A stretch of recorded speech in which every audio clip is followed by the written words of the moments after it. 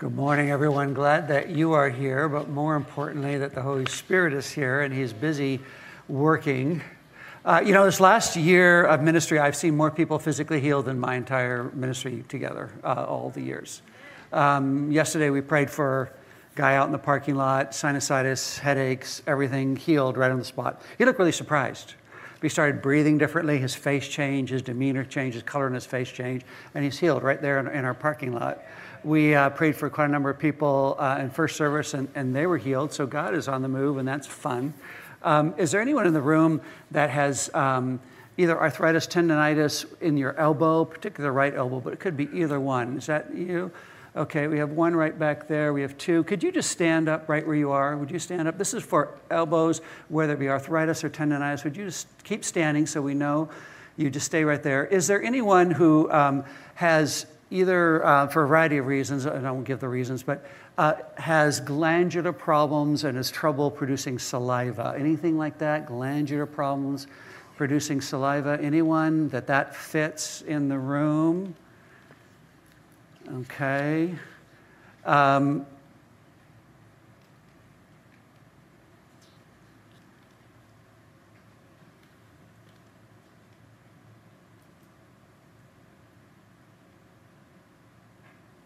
Circulatory problems? Anyone having circulation problems?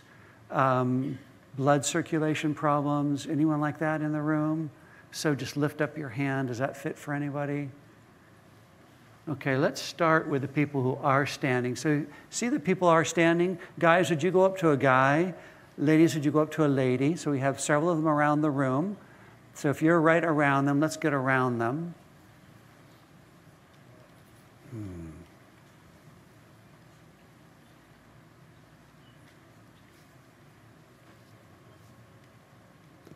And we thank you, Lord, that you are the master healer, that you are the creator, and as you love your creation and those that you create, you desire to make all things new. You desire to restore, and we ask that you would do that right now in Jesus' name. We rebuke any tendonitis, any arthritis in Jesus' name. We rebuke any inflammation. We rebuke any limits to range of motion, and ask that you would bring your healing word right now, your healing touch on these people right now in Jesus' name. Come, Lord God. Come and touch them in your mighty power right now in Jesus' name. So I want you to go ahead. If you're with those people, go ahead and take a moment and pray for them. Just quietly pray for them. Lord, come.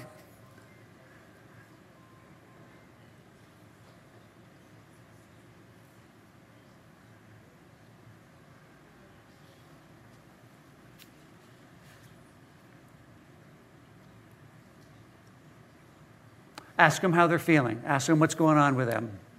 What is the Lord doing with them? Thank you, Jesus. Thank you, Jesus. Thank you, Jesus. Yes?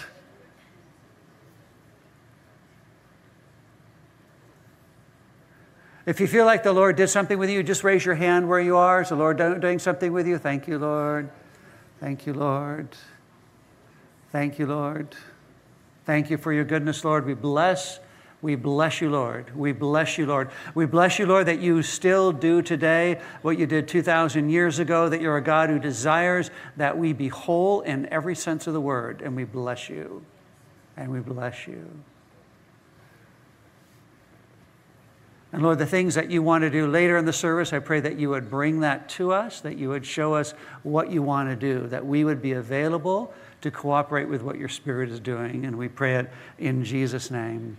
Amen. Thank you, guys. Thank you for praying. We bless what he's doing. We bless what he's doing. Hey, last Saturday, a whole group of us gathered right here in this room to celebrate Prime Timers. We ate well together. We had incredible decorations by Christy Jordan. We had newcomers in our midst, but we got together and celebrated. This is our 60-plus ministry, where we had great food, and we celebrated calling about the seasons of life. And this particular season that we're in is 60-plussers. And we also had a little competition that produced some very interesting interactions. I saw some people who aren't great losers at things, and people who a little competitive spirit kind of brewed in the room in the midst of some of these things that we did. And we weren't even handing out cash. Caleb Quay was our featured speaker, did a great job. And they're all participating in the Bible quiz that we did, in the games that we are playing. It was a great time. But one of the things that I discovered along the way, a number of people in their 50s have said that they felt left out. And much to my surprise at that, because normally 60 plus, they're thinking, oh, I don't know if I want to identify with you. So we're making it now. Prime Timers is now 50 plus. So if you're in your 50s, you're included, man. You're in that special group. So I just want you to know that. I mean, we actually had some party crashers. They weren't wedding crashers, but they were party crashers who joined us. And we looked at you. You ain't 60. I'll know that.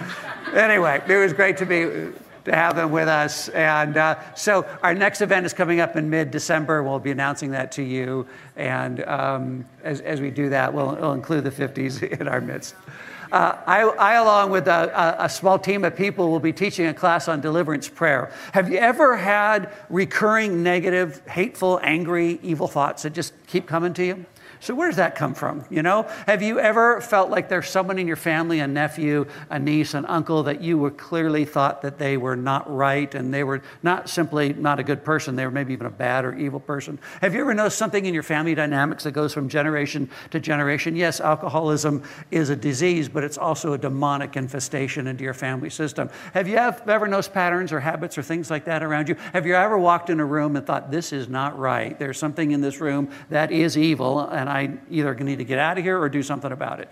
So how do you deal with that kind of stuff? Do you even have any category or any way of battling that? Do you know that that is prevalent? Do you recognize that we live in a fallen world where evil reigns? And if you doubt that for a minute, go online for about 30 seconds on the news, and you'll discover, in fact, that evil is doing a great job at ripping us up. So how do we counter that? We, in our identity and our authority in Christ, we have the power to counter that and to create a different atmosphere and environment in our house and our work, wherever God has planted in us. So the 4 Tuesday evenings, 7 to 9, right here, we're going to be doing this course, but you need to sign up online because we're closing registration.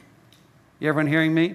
If you want to sign up, you need to sign up soon because we're closing registration for this course Tuesdays in November. So I want to let you know that that is coming up. This morning, we're continuing our series talking about design, that we're living by design, that God has designed us. And we're talking about being designed for a purpose. And we're looking at a passage in 1 Samuel chapter 1, 1 Samuel chapter 1, designed for a purpose. You know, for millennia, we have been looking up in the skies and watching the birds with envy. We've been watching all sorts of flying creatures and saying, how do they do that, right? And as we looked at how God had designed his creation, had designed flying things, we get ideas for how we can be doing something like that. So scientists have been studying this, and they've discovered a number of different things about design. For example, do you know that dragonflies can carry 15 times their weight? Most aircraft can only carry as much as the vehicle or the aircraft itself carries in terms of weight. Dragonflies can carry over 15 times their weight. And they say, how do they do this? And they've done studies on them, determined that they create this whirlwind underneath them, and the movement of their wings creates an inflow that lifts them up, but lifts them up in such a way that they're able to carry this incredible weight. It's the way that they're designed. Do you know that owls have a special set of wings on the front of their face and around their wings? There are different sorts of wings that are different than most birds, that allows them to change the direction of the air as they move through the air, so that they're able to fly slower than most flying birds, and therefore hover more. So at night, when they're going to go for their prey, they're able actually to hover over their prey because of the way that the air goes through their wings, and then dive down and get whoever they're going after. It's just the way that God designed them. Have you ever heard of an Arctic tern? They're a type of bird that migrates from the North Pole to the South Pole, that they literally go from the Arctic Circle all the way down to the Antarctic in the south, which is 25,000 miles, by the way, the back and forth. And they migrate that every year. But they don't fly in a straight line. So they've actually put trackers on these birds, and they've determined that some of these birds fly as much as 56,000 miles in 1 year. Incredible. Not only that, they have this small little navigational system that seems to come standard in all these birds that enables them to leave one pole, fly to the other pole, and find the exact nest that they were in last year. You know, we've tried to imitate that by developing our own navigational system, which usually weighs like about a ton and is a whole lot more expensive. God has designed it so these birds already have it in their system. Can you imagine being able to find, I have trouble finding my way home sometimes, and they can, a year later, find their own nest. Incredible tracking system. God's design, which we imitate. Our relationships, God has created us, male and female, in his image, is part of his design. And that is to produce family, which is part of his design as well. It's a relational purpose that God has planted in us. And I want to remind you of a quote I used a couple of weeks ago that illustrates this to us. It's by Bill Johnson at Reading, and he says this: all sin is a violation of design. Those who don't recognize the designer don't have a sense of being designed. Once you've gotten rid of design, you've gotten rid of purpose. There we go. We're talking about purpose today. Once you've gotten rid of purpose, you've gotten rid of accountability. And once you've gotten rid of accountability, you've gotten rid of the fear of God, which is the basis of wisdom. God has designed us in a certain way for certain purpose, and therein we actually should find joy. So this story, which I'm about to read to you, is set at a very dark period in Israel's history, the dark period of Judges, like their medieval ages. A dark period in their history. And God is working his purposes and design so that he might birth the impossible and give his people a future and a hope. So 1 Samuel 1, let me just read for you the first few verses to kind of set the stage. There was a certain man from Ramathaim in Sufat from the hill country of Ephraim, whose name was Elchanan, the son of Jehoram, the son of Eliyahu, the son of Tohu, the son of Zuph, an Ephraimite. He had 2 wives. One was Peninnah, and the other was Hannah. Peninnah had children, but Hannah had none. And year after year, this man went up to his town to worship and sacrifice to the Lord God at Shiloh, where Hophni and Phinehas, the 2 sons of Eli, were priests of the Lord. Whenever the day came for Elchanan to sacrifice, he'd give portions of the meat to Peninnah and to her sons and daughters. But to Hannah he gave a double portion because he loved her, and the Lord had closed her womb. Because the Lord had closed Hannah's womb, her rival kept provoking her in order to irritate her. And this went on year after year. Whenever Hannah went up to the house of the Lord, her rival provoked her till she wept and would not eat. Her husband Elchanan would say to her, Hannah, why are you weeping? Why don't you eat? Why are you so downhearted? Don't I mean more to you than 10 sons? Let's pray together.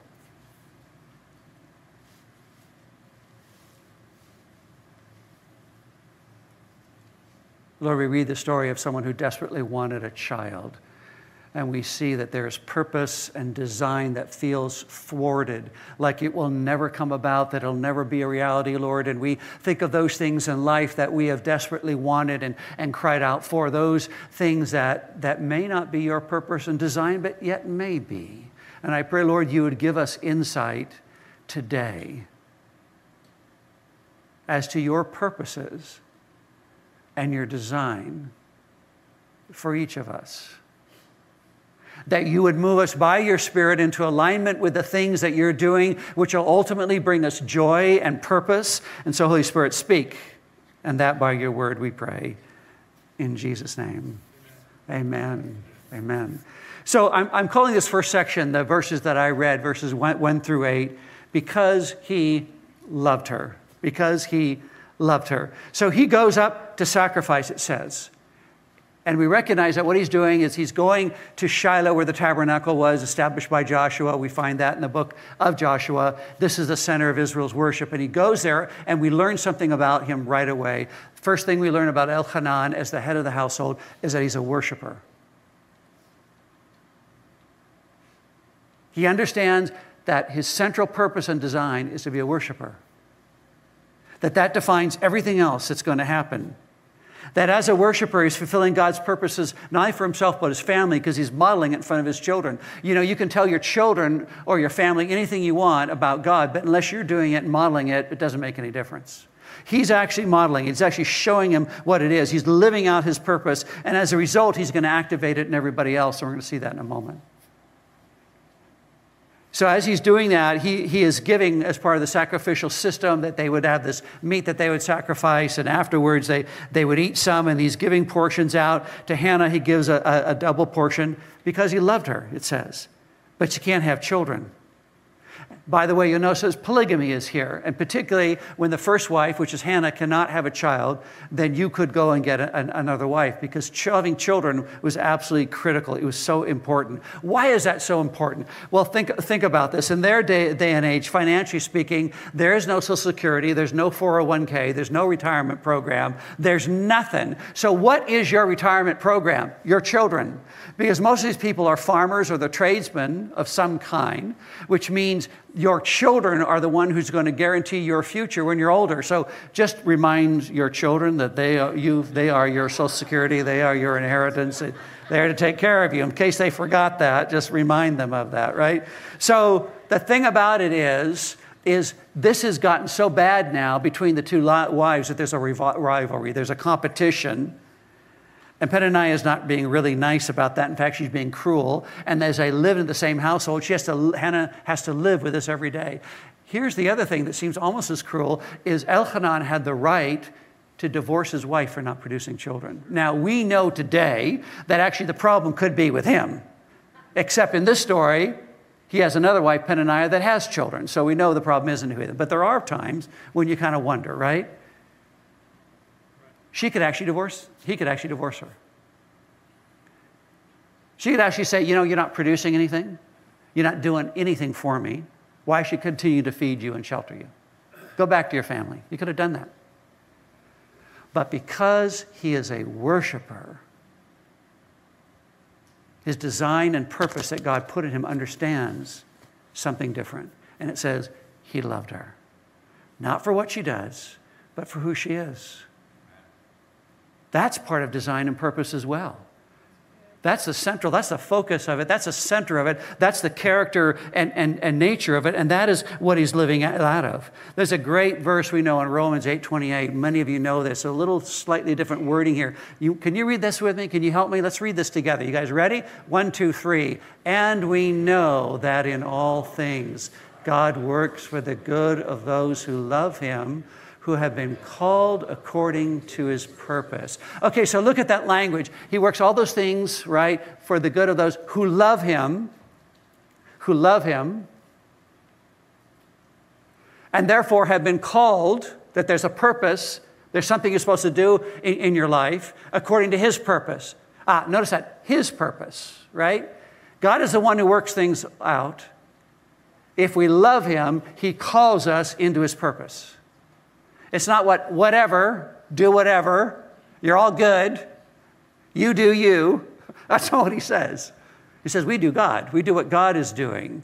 And therein is fulfillment happening. There is meaning happening. See, Elchanan's life is not this carefree, happy thing all the time, right? In fact, there's pain in his life. He's got 2 wives who are fighting, which makes the household absolutely miserable. He's got one who's a weepy mess because all her purpose and design in life seems like it's thwarted. And you understand that culturally, her understanding is she must have children.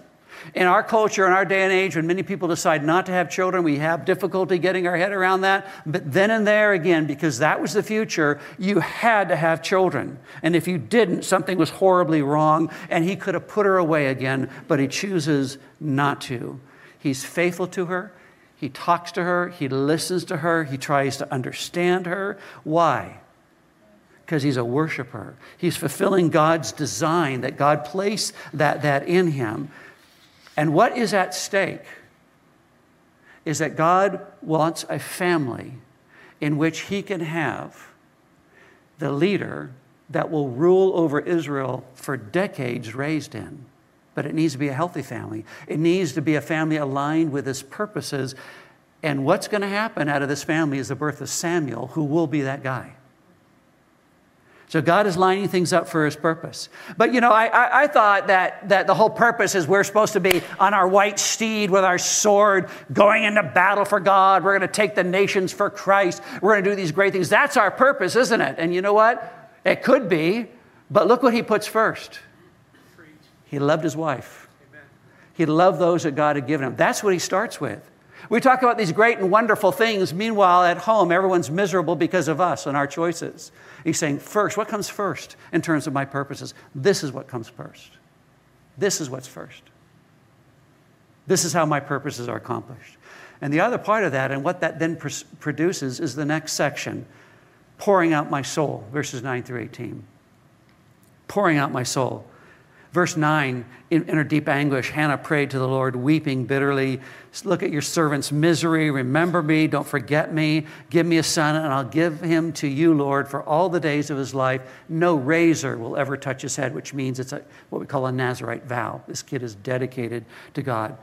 Look at the language. Deep anguish. Weeping bitterly. Misery. You have this impression this is not the first time that she's felt this, right? This is not the first time that she has cried out about her barrenness, but she's tired of grieving. She's tired of going through this all the time, of being tortured by this other woman. She's tired of feeling like somehow she's defective, that somehow God's purpose and design for her is frustrated. Maybe she's thinking, did God make a mistake with me? There's something that he created in me that is wrong. Anyone ever felt that about themselves? Like God made a mistake with me? Did everyone ever feel like that God is punishing you and you're being bad and that's why these things are happening to you? Who knows what's going on through her head? But as we see this, we recognize that in her despair, that she's in this culture where the expectation is that she's going to have kids. That is her purpose, and it's not happening. So what do you do? And every time we come against something that seems to thwart our forward motion in life and our design, we have choices about what we're going to do. And look at what her choice is now. Because her husband is a worshiper, and created that environment in the household, it says that she prays. Praying is aligning ourselves with God's purposes. It's not getting what you want. Prayer is finding out what God wants and then asking him to do it. It's not your laundry list. And so she cries out to God. You see, her misery is not God's purpose for her. Gaining her heart is. God is not cruel. He's not capricious. He didn't push her through something so that he can punish her, so he can get something from her. But he is going to redeem the situation. And so Hannah reaches the end of herself. She's done. She says, if you give me a son, I'm going to give him back to you.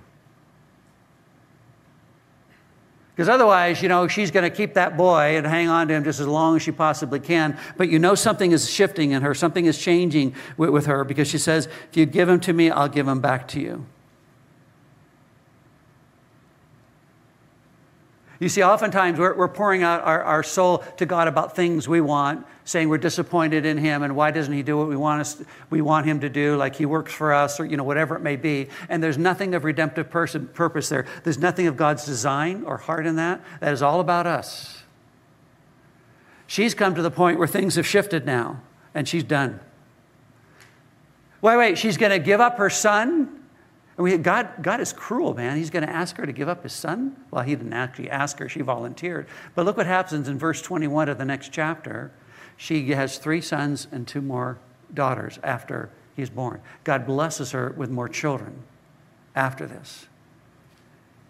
So sometimes something has to die for life to begin. Remember that old verse, John 12, Jesus said, I tell you the truth, unless a kernel of wheat falls to the ground and dies, it remains only a single seed. But if it dies, it produces many seeds. You know the whole story. You take a seed and you can hold it in your hand as long as you want. It won't grow. You can take a seed and put it in any kind of container for as long as you want, and nothing's going to happen, right? But what we need to do is we need to take the seed and position it to die. And God wants to take the seed, that means you, and position you so that you die. We take the seed and we put it in the soil and we cover it over and we smother it and then we put water on it, and lo and behold, it grows. God wants to position us so that we die. And Hannah is dying to the things that she so desperately wanted and wanted to hold on to her entire life, because God is moving her in line with her purposes, with His purposes and His heart. A seed that is alone, unplanted, and unyielded won't produce anything.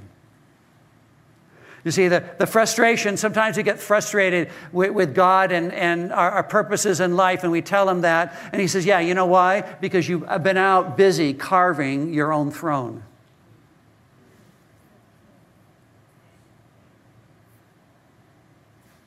But if you work with my design and purpose, there's joy, there's fulfillment, there's a deepening of the work that I'll do in your life, and you'll see the challenges in your life are actually stepping stones to my greater purpose with you. It's only when you reach the end of yourself that God can begin. And sometimes we hold on to things that we think belongs to us, and we grip it so tightly, and we're determined to make this thing happen, and what we produce is something that's stillbirthed. And sometimes we need to open up our hands and let the thing die so God can come and bring what He wants. And so she keeps on praying, and as she's praying, she's mouthing these words, but nothing is coming out. You can't hear her because she's silently praying, and apparently she was swaying or doing something in this session, because what happens is Eli, who's the high priest, says to her, hey, why are you drinking? It's only in the morning. You're already drunk? What's the matter with you? And of course, now we would look at her and say she's drunk in the Spirit is what she is. But he doesn't recognize it. I mean, how else would you explain that, right? She's drunk in the Spirit. She is surrendering to God, getting in line with His will and purposes. As she does that, He begins to give the Spirit in greater measure. And she's feeling it. And she knows that God is there. And I think there's evidence for that later in the chapter here. So as that's happening, she is the only person in the book for the first chapters that intercedes. She's the only person that is a regular intercessor throughout this book. It's mentioned 4 times. You know who the next person is that is an intercessor in this chapter? Samuel. Samuel's the next one who's an intercessor. So what she practiced out of the pain and suffering and difficulties that she was going through, and she pressed in and prayed and therefore got in alignment with God, what was the legacy and the fruit of that then passed on to the next generation? Is that how Samuel learned it? As he was growing up, he watched his mother praying and his father worshiping, and he's in an environment that models something to it. But this is deep, heartfelt prayer. And as he surrenders her will to God, God then fills her and blesses her and moves her into His purposes. Proverbs 19, verse 21 says this: many are the plans in a person's heart, but it is the Lord's purposes that prevails. How many schemes or agendas do you scheme up or dream up every day about what you're going to do with a person, with a situation, or you're going to try and get something out of somebody? I mean, we're constantly scheming about something, right? We're all constantly trying to make something happen. And she did that. She did that for years, wanting that child. And it's only when she surrendered that God bring it about. A young man was deeply in love with his girlfriend and got badly wounded when she broke up with him over another guy. The relationship had worked this way. He was so deeply in love with her that he had anticipated spending the rest of his life with her. So you know what he did? He moved to where she was. He took a job near where she was and where she lived. He went and went to church where she was going to church. He began to do things that she wanted.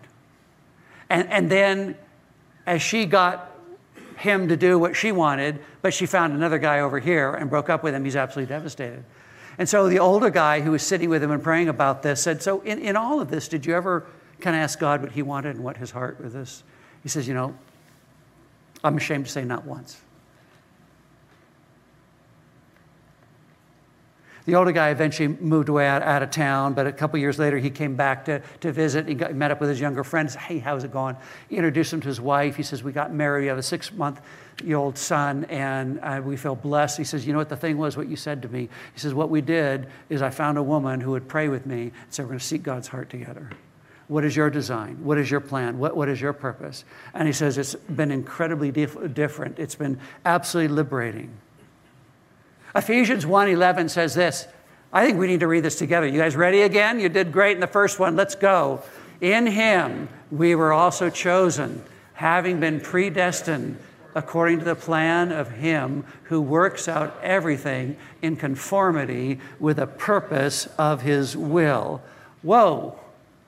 You were chosen in him, being predestined. Predestined means that is where you get purpose and design. He's done it all. He's set it up in you. It's already in you. You need to discover it. The plan that he has, which he will work out, which moves us into conformity, that means to be molded into his will. He wants to mold you into what he's doing. That is the place we find fulfillment. Let me just do a little sidebar here.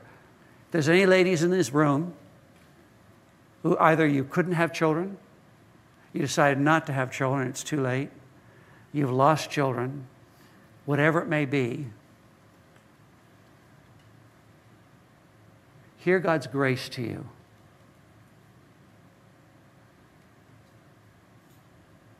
I believe that God does with ladies who've gone through that what he did with Mary and Martha outside of Lazarus' tomb, and he weeps with you. That there's nothing defective with you. There's nothing wrong with you. Yes, there may have been some bad choices along the way, but that's why there's forgiveness and grace.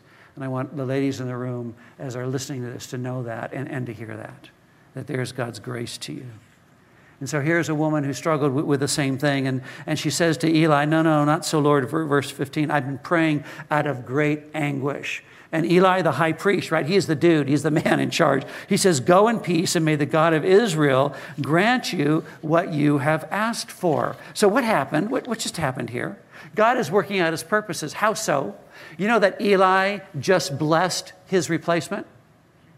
Eli just blessed his successor. He just blessed Samuel, who hasn't born yet, but is going to be born, is going to replace him. Do you know that? That's what he just did.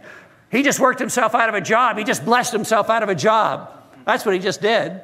He has no idea, of course, what God is doing, but he felt he should bless that. Why? Why is that the case? Because Eli had 2 sons, Hophni and Phinehas. They ran the cartel around the tabernacle. They did the cut of the money, the cut of the sacrifice. They're fooling around with the women on the side. They were running and doing their own thing. And God said to Eli, get your sons in order. I'm warning you once, get your sons in order. And then in the next chapter, chapter 2, he sends a prophet to him and says, you better get your house in order and get these sons right. And what does Eli do? Nothing, nada. He doesn't change anything. And God says, okay, I'm done with you. I'm done with this regime. You guys are defiling my place of worship. You're setting a bad model for the entire nation. And so I'm pulling the plug on this one. I'm pulling the plug. Psalms 33. Verse 11 says this, the plans of the Lord stand firm forever. The purposes of his heart through all generations. In other words, if you're not going to raise up Hophni and Phinehas, your sons, to rule righteously and to serve me and worship properly and model that to people, you're not going to pass it on to the next generation. We're pulling the plug on this. My purposes will prevail. And so she says in verse 18, may your servant find favor in your eyes. And then she went away, ate something, and she's no longer downcast. So what happened with her? Just like that, something shifted in her, something lifted in her, right? The misery, the anguish, the grief are gone. She as she gets herself into alignment with God's purposes and work in her life, something shifts in her. The heaviness, the depression, the despair that she was probably feeling, I think, is lifted at this point, and she's recognized that she's entering into a new season. There's something else that has changed in her perspective and her life. You see, you are most content when your purpose has found you.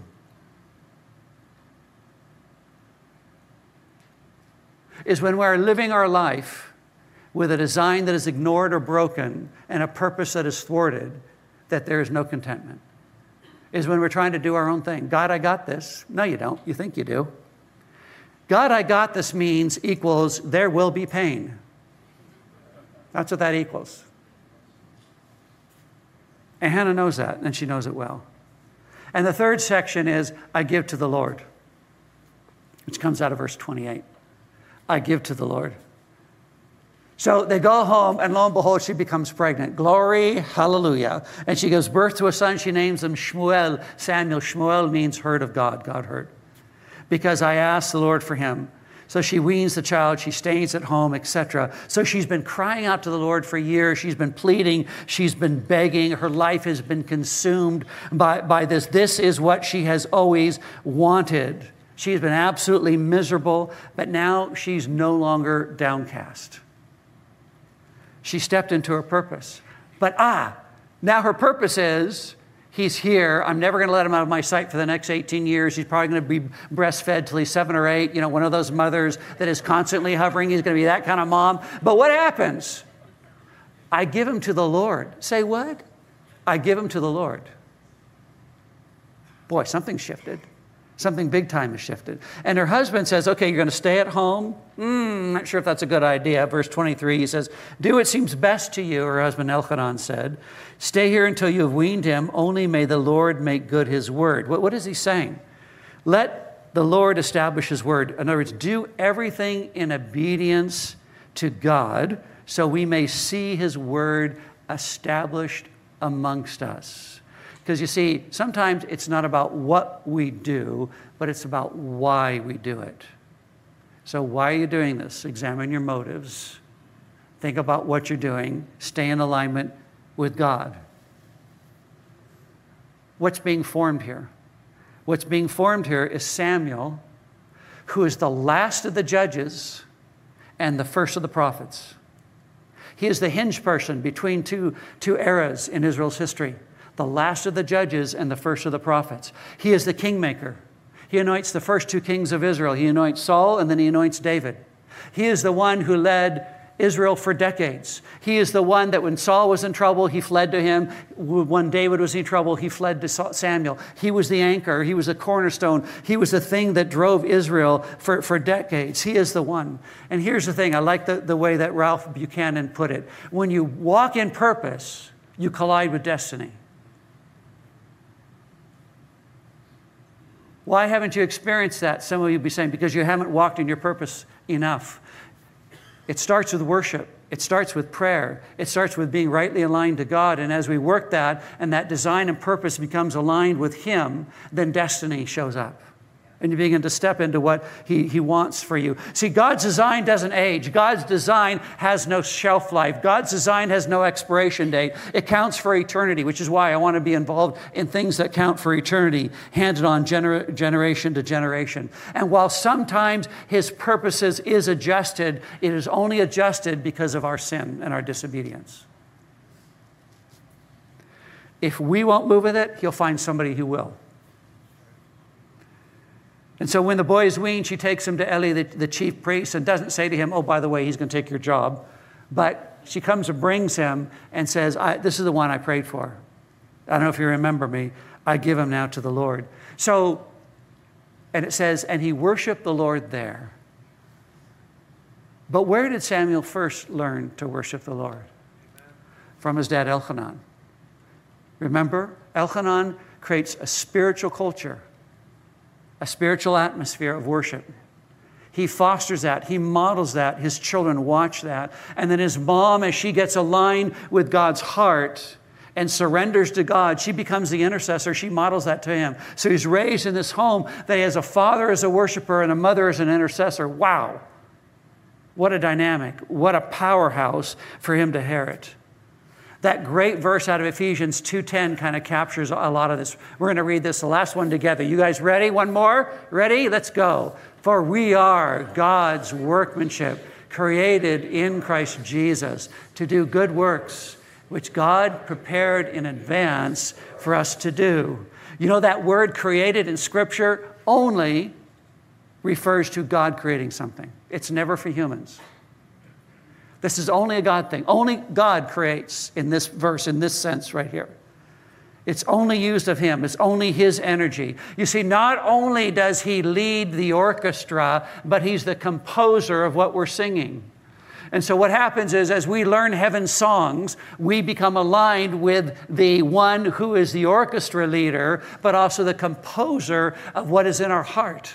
And she has finally learned what that is. Notice that phrase, prepared in advance. What is that? Purpose and design.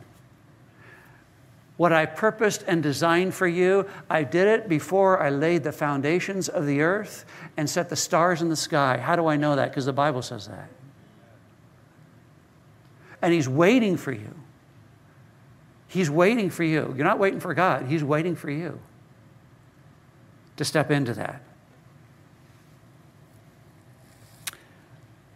When my daughters were small, they're, I don't know, 8 or 10 or something like that, they started watching the show Mighty Morphin Power Rangers.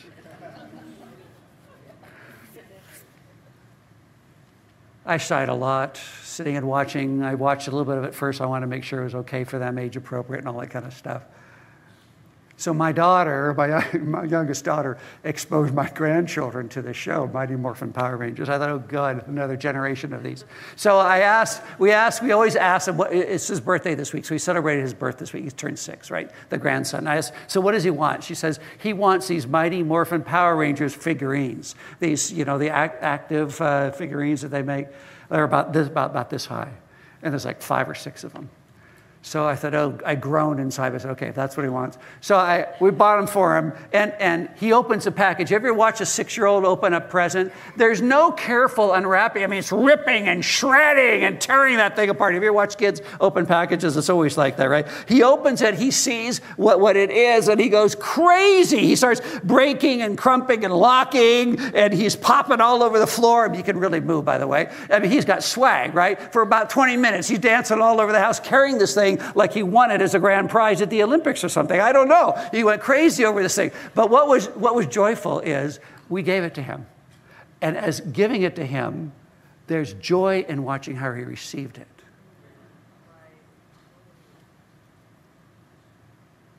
And Jesus, who gives you far above anything abundantly that you could ever imagine, wants to see you breaking and crumping and locking and popping all over the floor.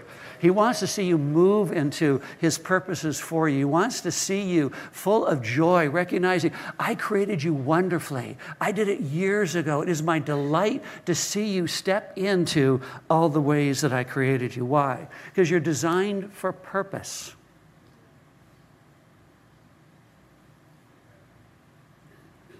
How does it begin? Love the Lord your God with all your heart, with all your soul, with all your mind. And he loved her. How does it continue? She pours out her soul. All the deepest things of her anguish, her crying out, her tears. She can pour it out because she's with a God now that she's learned to trust, that he's a good God. He wants to give her and bless her, but she needs to get in line with his purposes. And then she pours out her soul. And once she has gotten into that and is aligned with God and recognizes her design, she's able to say, and I give to the Lord. I give to the Lord. Why? Because we worship someone who says to us, for God so loved the world that he gave. And he gives, and he gives, and he gives. God is not a taker. He is a giver. And he wants us to step into that design. Let's pray together. Worship team, if you'd make your way up.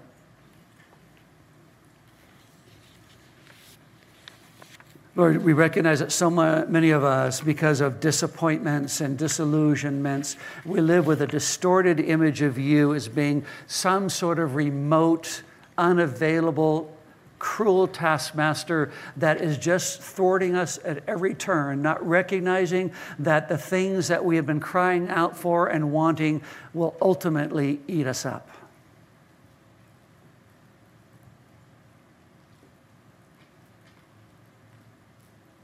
And Lord, I pray that we would learn to trust you enough today and beyond, that we would agree with your design and purposes for us. And we discover that as we worship and as we pray. So Holy Spirit, come on these people and bless them, I pray, in Jesus' name. Amen. Would you stand with me?